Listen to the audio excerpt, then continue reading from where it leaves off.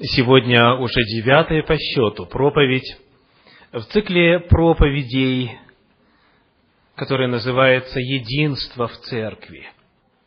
Давайте вспомним, что мы уже с вами успели узнать.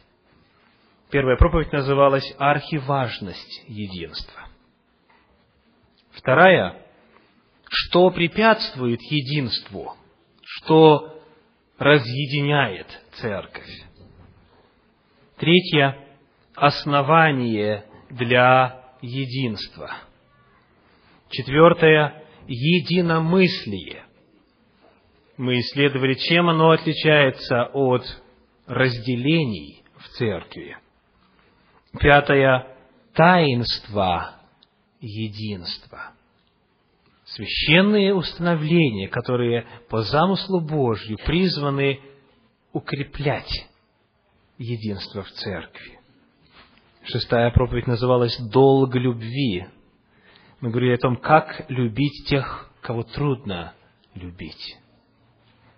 Седьмая проповедь – роль клира в единстве. И последняя в прошлую субботу называлась «Единство Духа». Сегодняшняя проповедь называется «Жертва общительности». Жертва общительности, и мы продолжаем изучение этого чрезвычайно важного вопроса – единства в церкви. Приглашаю вас открыть второе послание Коринфянам, 13 главу, 13 стих. 2 Коринфянам, 13 глава, 13 стих. Это слова, которые многие из вас знают наизусть, они часто используются в церквах, и там сказано так. 13:13. «Благодать Господа нашего Иисуса Христа и любовь Бога Отца и общение Святого Духа со всеми вами. Аминь». Когда описывается Божество, Отец, Сын и Святой Дух, говорится о том, что с нами пребывает, или пусть пребывает с нами, желает апостол Павел, общение Духа Святого. Христиане призваны к общению с Духом Святым. Дух Святой является каналом и способом, благодаря которому человек вступает в общение, в контакт, во взаимоотношения с Божеством. И исследование темы общения в контексте Нового Завета показывает, что, в принципе, суть христианства – это не что иное, как общение с Богом Отцом, Сыном и Иисусом Христом. Это взаимоотношения. Суть христианства не во внешнем проявлении, не в соблюдении заповедей, предписаний и канонов. Это будет следствием. Но сутью и сердцевиной являются взаимоотношения. Если есть общение с Богом, если есть взаимоотношения, то тогда для построения взаимоотношений, для сохранения и укрепления их, нам понадобятся законы, заповеди, правила, предписания. Нам понадобится знать о том, какова воля Божья, как Он желает, чтобы мы по отношению к Нему себя вели и так далее.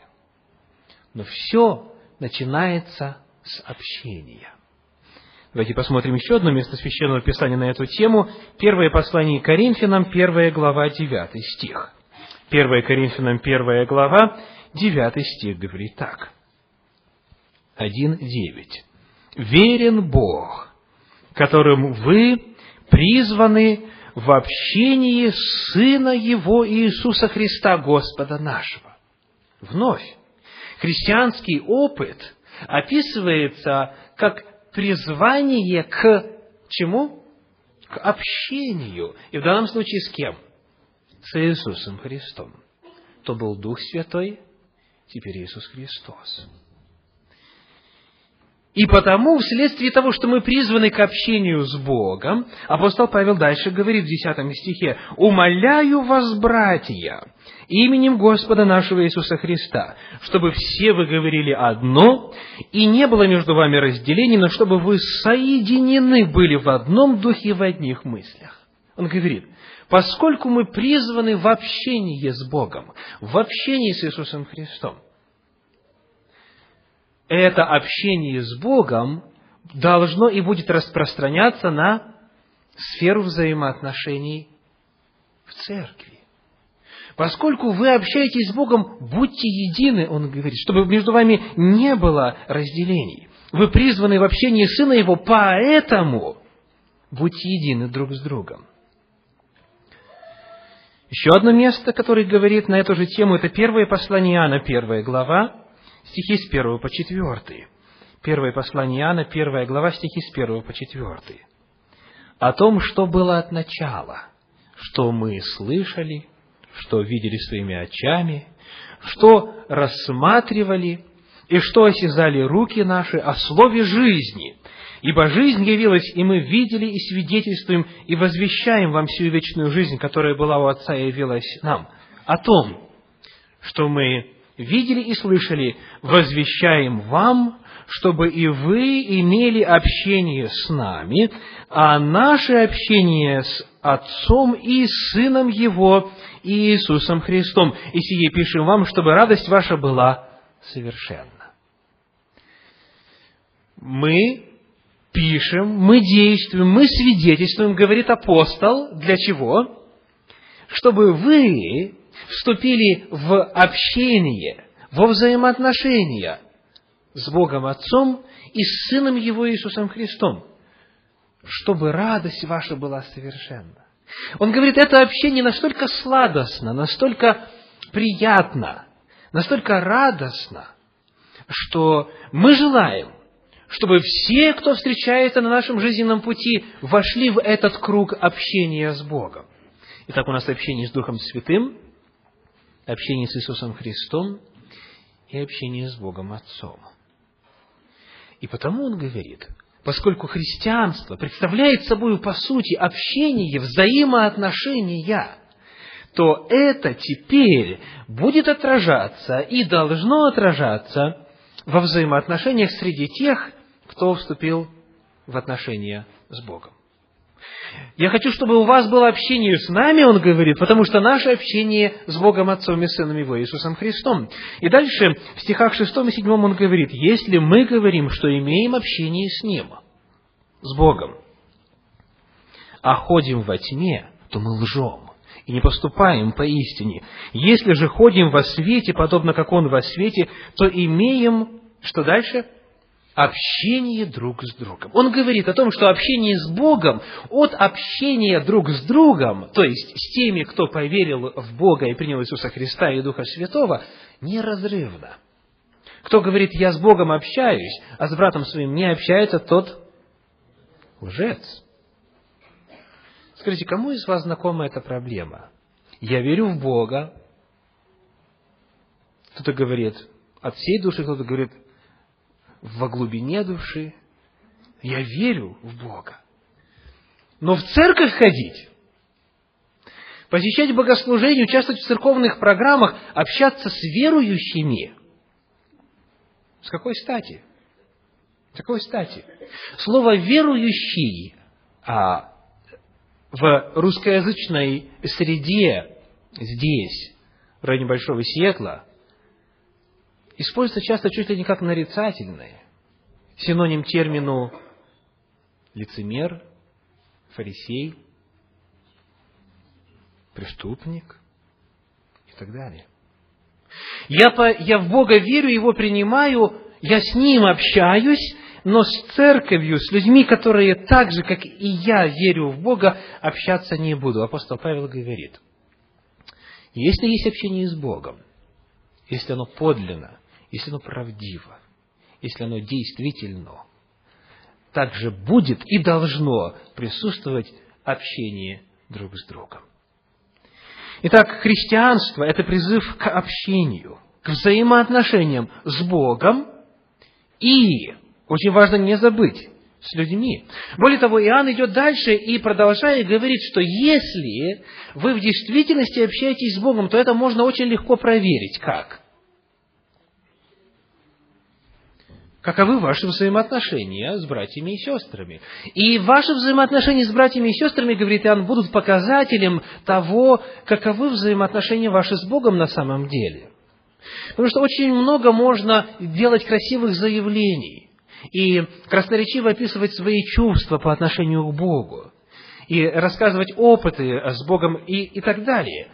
Но если все это не преломляется во взаимоотношениях с людьми, если нету общения с братьями и сестрами, Иоанн говорит: а вы знаете, а вы лжец, дорогой мой. Ни больше, ни меньше, вы лжец. Почему же это так важно? Каким должно быть вот это общение, к которому призывает нас Священное Писание, теперь уже на вот этом горизонтальном уровне? Общение друг с другом, общение братьев и сестер в церкви. Как общаться, чтобы оставаться едиными? Как общаться, чтобы укреплять единство? Давайте посмотрим на несколько отрывков Священного Писания, которые описывают вот эту сферу общения между людьми, между представителями тела Господня в церкви. Послание Филиппийцам, 2 глава. Если у вас Библия с собой, откройте, пожалуйста. Послание Филиппийцам, 2 глава, первые 4 стиха. Филиппийцам, 2 глава, первые 4 стиха. Итак, если есть какое утешение во Христе, если есть какая отрада любви, если есть какое общение Духа, если есть какое милосердие и сострадательность, то дополните мою радость. Имейте одни мысли, имейте ту же любовь, будьте единодушны и единомысленны, ничего не делайте по любопрению или по тщеславию, но по смиренномудрию почитайте один другого высшим себя. Не о себе только каждый заботься, но каждый и о других. В этом отрывке есть условие и следствие. Условие вводится каким словом? Если. Если есть. Если есть утешение во Христе, отрада любви и так далее. Мы об этом очень подробно говорили в прошлый раз. Библия, говоря о единстве Духа, говорит о том, что нам нужно его сохранять, не вызывать или добиваться, а именно сохранять. То есть у человека должен быть какой-то изначальный опыт, на основании которого он затем может работать дальше в сфере взаимоотношений. Здесь та же самая мысль. Если есть. Если есть. Если нету, то и говорить не о чем. Если нету взаимоотношений с Богом, если нету любви во Христе, если нету этого опыта соединения с Богом, если нету общения с Богом, то тогда, конечно, с какой стати я буду смиренным в взаимоотношениях? Тогда с какой стати я буду почитать другого выше себя? С какой стати я буду воздерживаться от тщеславия, от рассказов о том, чего я достиг, что я умею, каковы степени научные в моем прошлом и так далее, и так далее? С какой стати? Он говорит, если это у вас есть, то тогда. Очень важно отметить тот факт, что без общения с Богом, без подлинного общения с Богом и пребывания во взаимоотношениях с Ним, призывы к любви и смирению и кротости во взаимоотношениях, они просто-напросто беспочвенны и не имеют никакого основания, и они могут быть или казаться нужными и правильными, но они в конечном итоге окажутся бесполезными, потому что не на чем строить. Но если есть. Так вот, что есть? Утешение во Христе, отрада любви, и вот дальше сказано общение Духа. В русском синодальном переводе Духа с маленькой буквы. Что это будет означать, если есть общение Духа? То есть с маленькой буквы будет означать человеческий дух. Ну что тогда это означает, общение духа? А есть ли у вас с собой переводы на других языках или на другие языки? Давайте посмотрим, как там передается эта мысль, если есть какое общение духа. Пока вы открываете, я хочу сообщить, что в подлиннике, в древнегреческом, используется артикль. Артикль. То есть это вполне конкретное, определенное общение с вполне конкретным, определенным духом. И, как я говорил в прошлый раз, обыкновенно речь идет о ком? О Духе Святом. Ну что ж, открыли переводы. Англоязычные и так далее. Филиппийцам 2 глава, 1 стих. Общение Духа. Да. В румынском, да? Все правильно, конечно, так и должно быть. То есть речь идет о том, что апостол Павел говорит, если у вас есть общение Духа, или как иные переводы на русский язык говорят, если у вас есть общение с Духом Святым, если это есть, это то, с чего мы начали сегодняшнюю проповедь. Христианство – это призыв к чему? К общению с Духом Святым, с Сыном и с Отцом. Это призыв к общению с Божеством, призыв к взаимоотношениям с Богом, которые настолько меняют человека, что взаимоотношения с братьями и сестрами и общение с ними становится совершенно иным, чего не было без этого фундаментального факта общения с Духом Святым. Так вот, если есть это общение с Духом Святым или общение Духа Святого, то, и вот теперь вторая часть этого абзаца, если то дополните мою радость, то дополните. И вот теперь, как можно одним словом или двумя словами, или коротким предложением, короткой фразой выразить мысль 2 стиха? То что? Будьте едины. Да.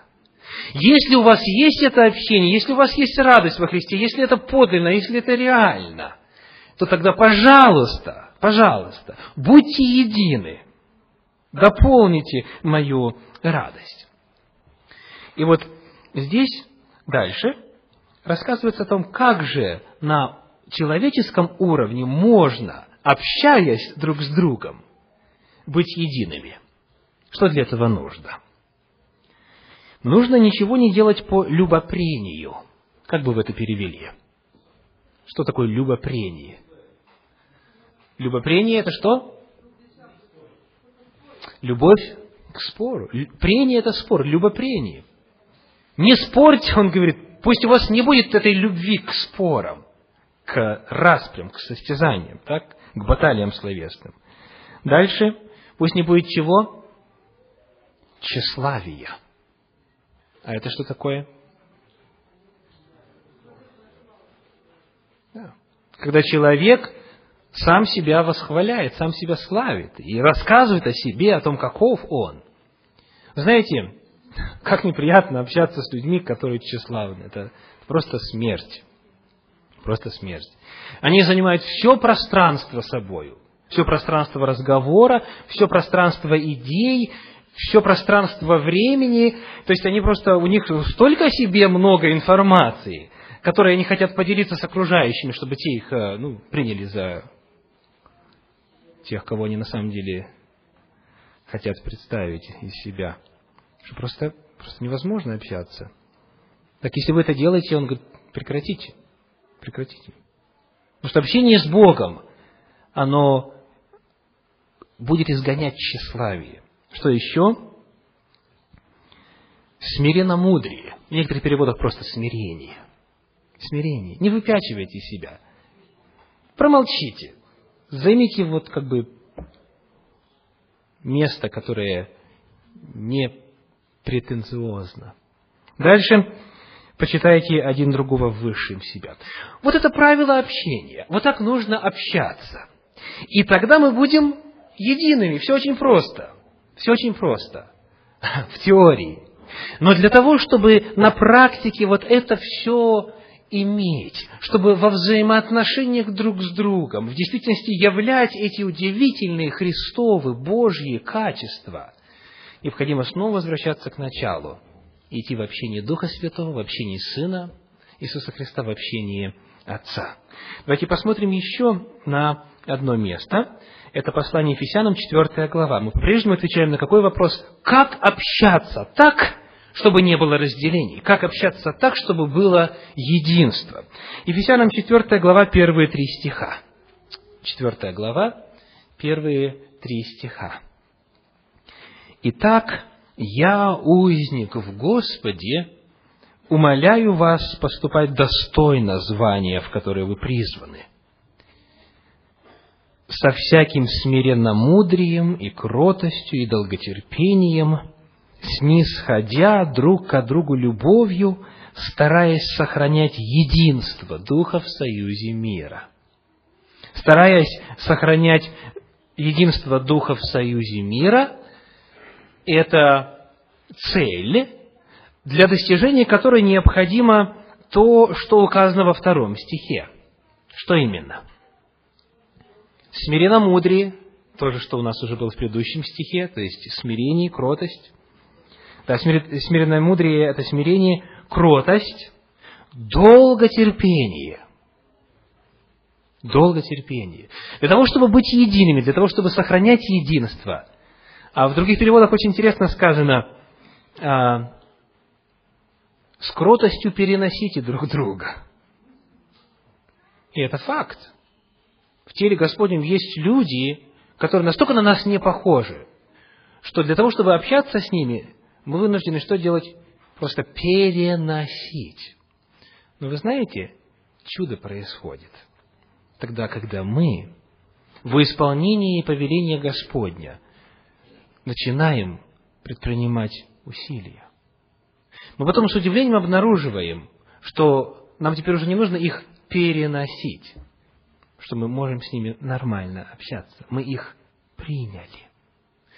Потому переносите друг друга, долготерпение. И дальше сказано, снисходя друг к другу любовью. Снисходя. В нашей семье сейчас очень бурный период во взаимоотношениях между Марком и Софией. Марку 6 лет, Софии 3 года. И он ее, в силу своего возраста и соответствующих ограничений, которые с этим связаны, воспринимает как равную себе. То есть, вот, например, она делает какое-то заявление. И он начинает тут же приводить это заявление в соответствие. Да, Марк?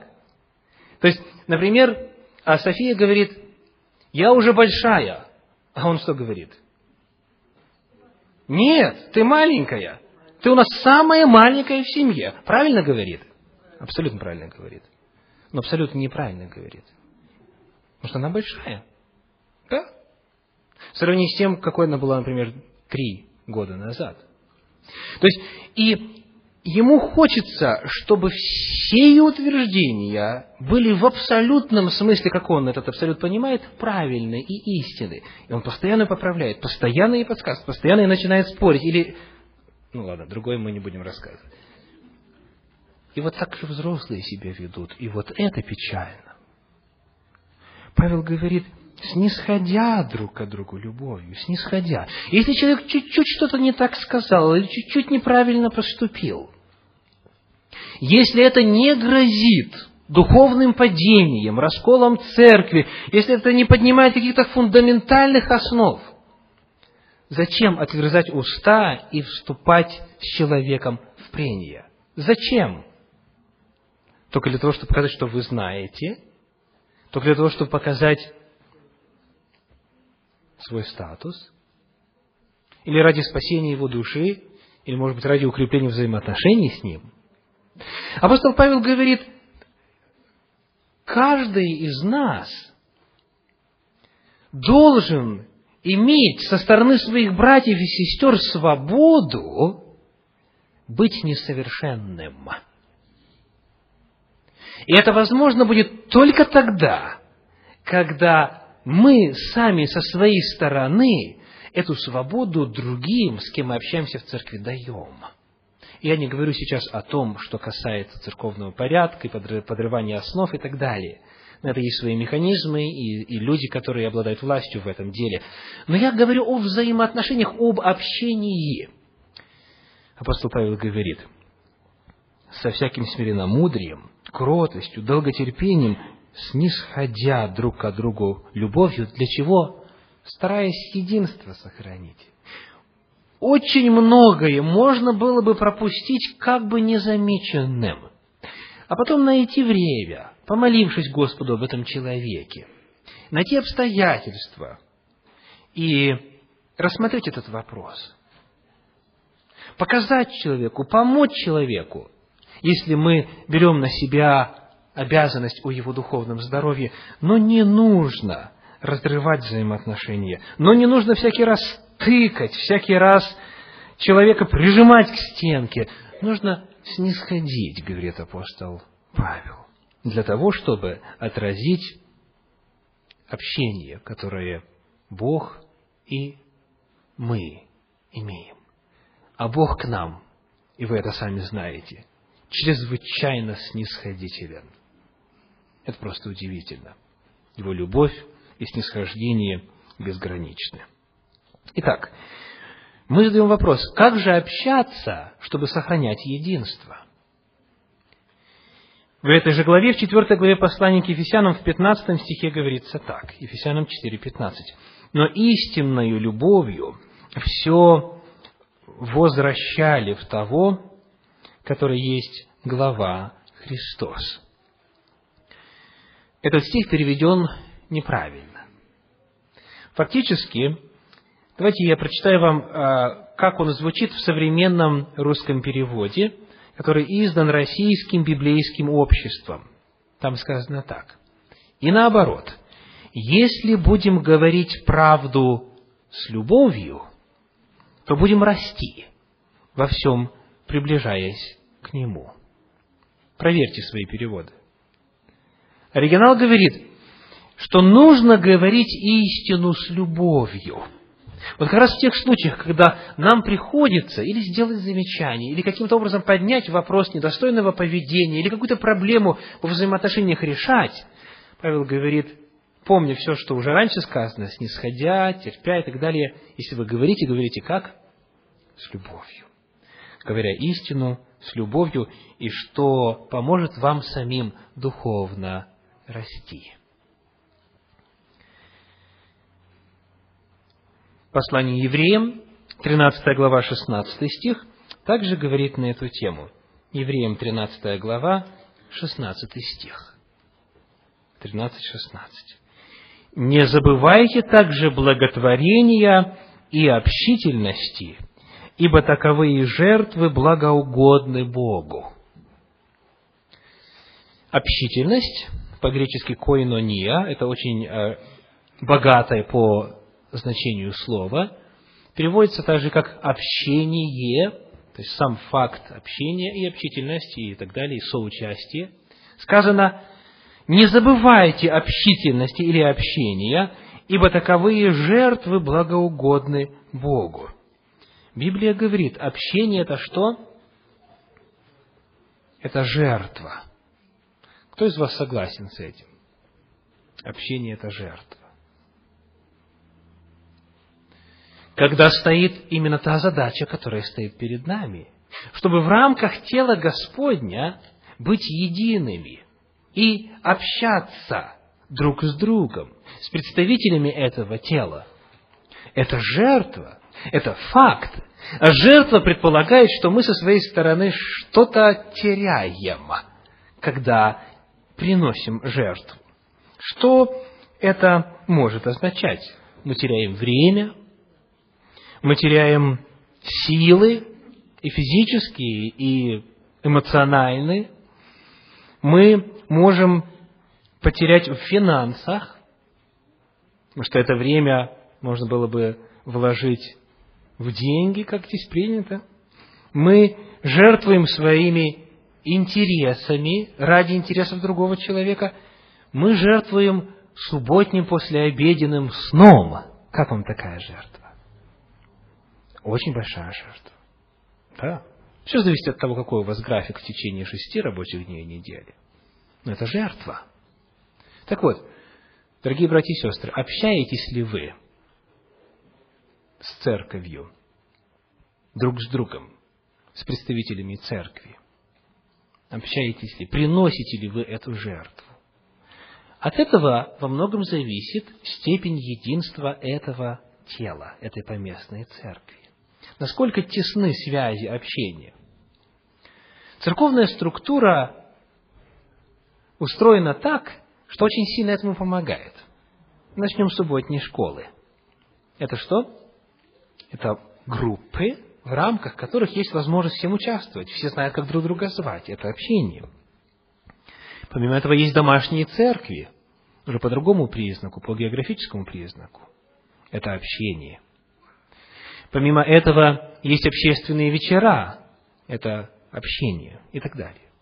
Но без решения человека и без усилий каждого из нас в отдельности, усилий, которые целенаправленно нацелены на то, чтобы общаться и расширять свой круг знакомства в церкви и круг общения, без этого, без личных усилий, не достичь цели, которую ставит Господь перед нами.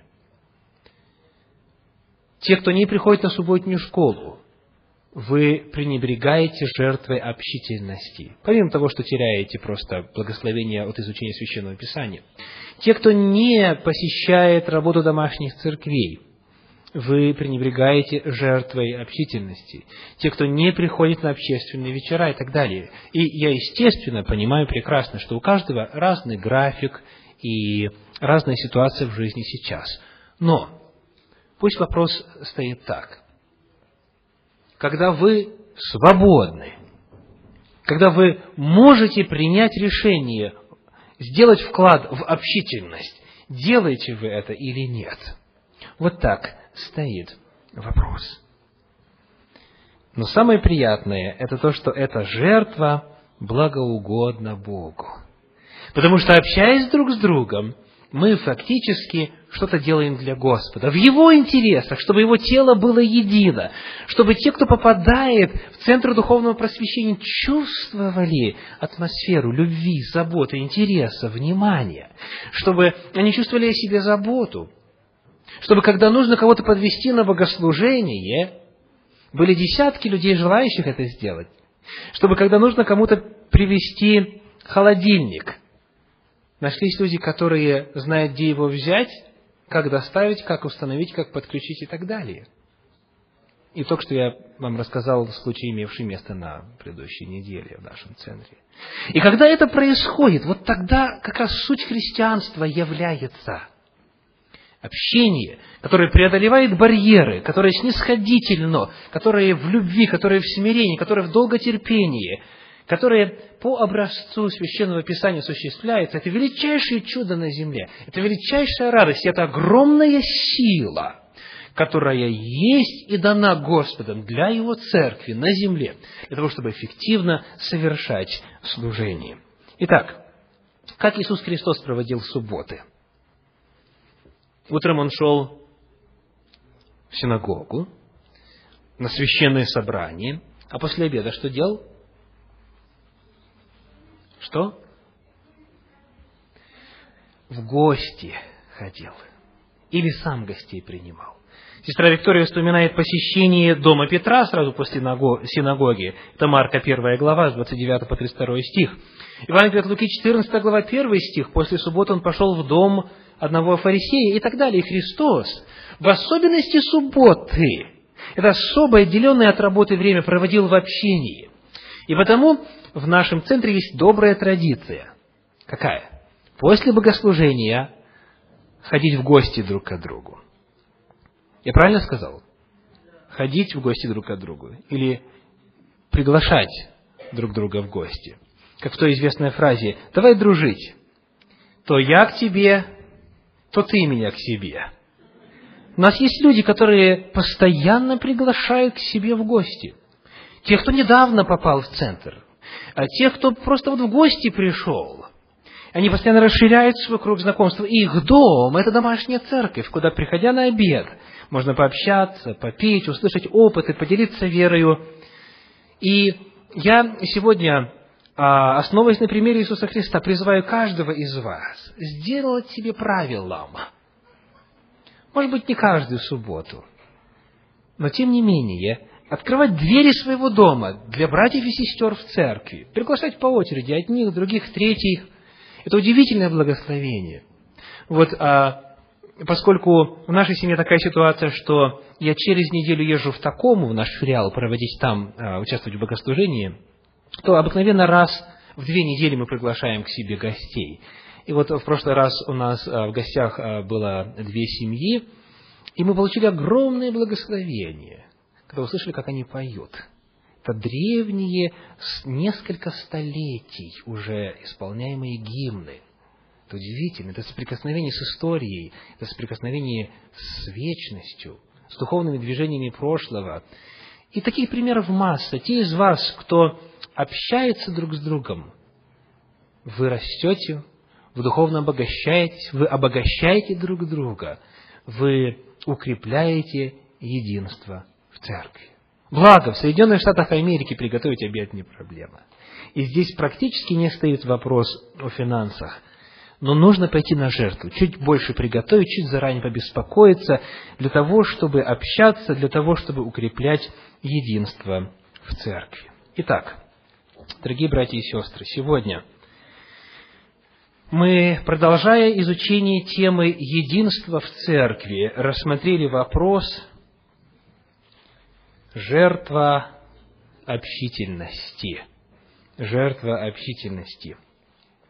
Я приглашаю вас в субботу приглашать к себе домой на обед братьев и сестер и наших гостей, кого-то из церкви, гостей, друзей, новых знакомых. Взять себе за правило, начиная со следующей субботы, обращать внимание на тех, кто не пришел сегодня в классе субботней школы или рядом с вами сидящий. Позвонить на неделю, узнать, как у тебя дела, все ли благополучно. Может быть, есть повод и нужда молиться за этого человека.